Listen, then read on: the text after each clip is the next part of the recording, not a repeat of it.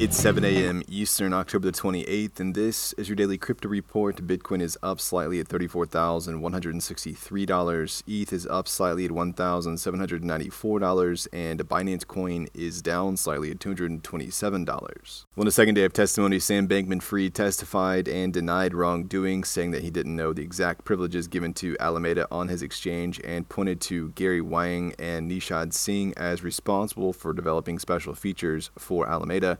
SBF denied defrauding FTX customers, but admitted to making mistakes and lacking oversight in FTX operations. He also spoke about his involvement with Alameda, saying he remained informed but stepped down as CEO due to running two companies. He pointed at least some of the blame there back at CEO and romantic partner Caroline Ellison. Well, the Bank of England's digital pound consultation received over 50,000 responses from the public, with many expressing concerns about privacy, programmability, and the decline of cash. Deputy Governor John Cunliffe addressed these concerns, saying that users of the digital pound would have the same level of privacy as with electronic payments today, and the central bank would not access people's data. He also mentioned forthcoming regulations for stablecoins, indicating that decentralized models might be rolled out in favor of identifiable payment system operators. The central bank is likely to set limits on stablecoins similar to those proposed for the digital pound. Well, Gemini Trust has filed a complaint against Genesis over the ownership of nearly $1.6 billion worth of Grayscale Bitcoin Trust shares. Gemini claims that Genesis promised to deliver these shares to secure loans made by Gemini users as part of its Gemini Earn program. The program allowed users to lend digital assets to Genesis Global, and it was terminated earlier this year. Gemini accused Genesis of taking actions to harm Earn users and delay the recovery of users' digital assets. And finally, top Federal Reserve Officer Michael Barr emphasized the need for regulating stablecoins, saying that when an asset is tied to a government-issued currency and serves as a means of payment and a store of value, it relies on the trust of the central bank. The Federal Reserve is keen to ensure that stablecoins offerings operate within a federal regulatory framework to prevent threats to financial stability or the integrity of the payment system. The central bank has increased its focus on stablecoins and recently announced measures to strengthen its oversight of banks involved in stablecoin activities. Additionally, the Federal Reserve continues to research central bank digital currencies, but will only proceed with clear support from the executive branch and authorization from Congress. Well, that's all for us today. Visit us at dailycryptoreport.io and listen to us everywhere else you podcast under Daily Crypto Report.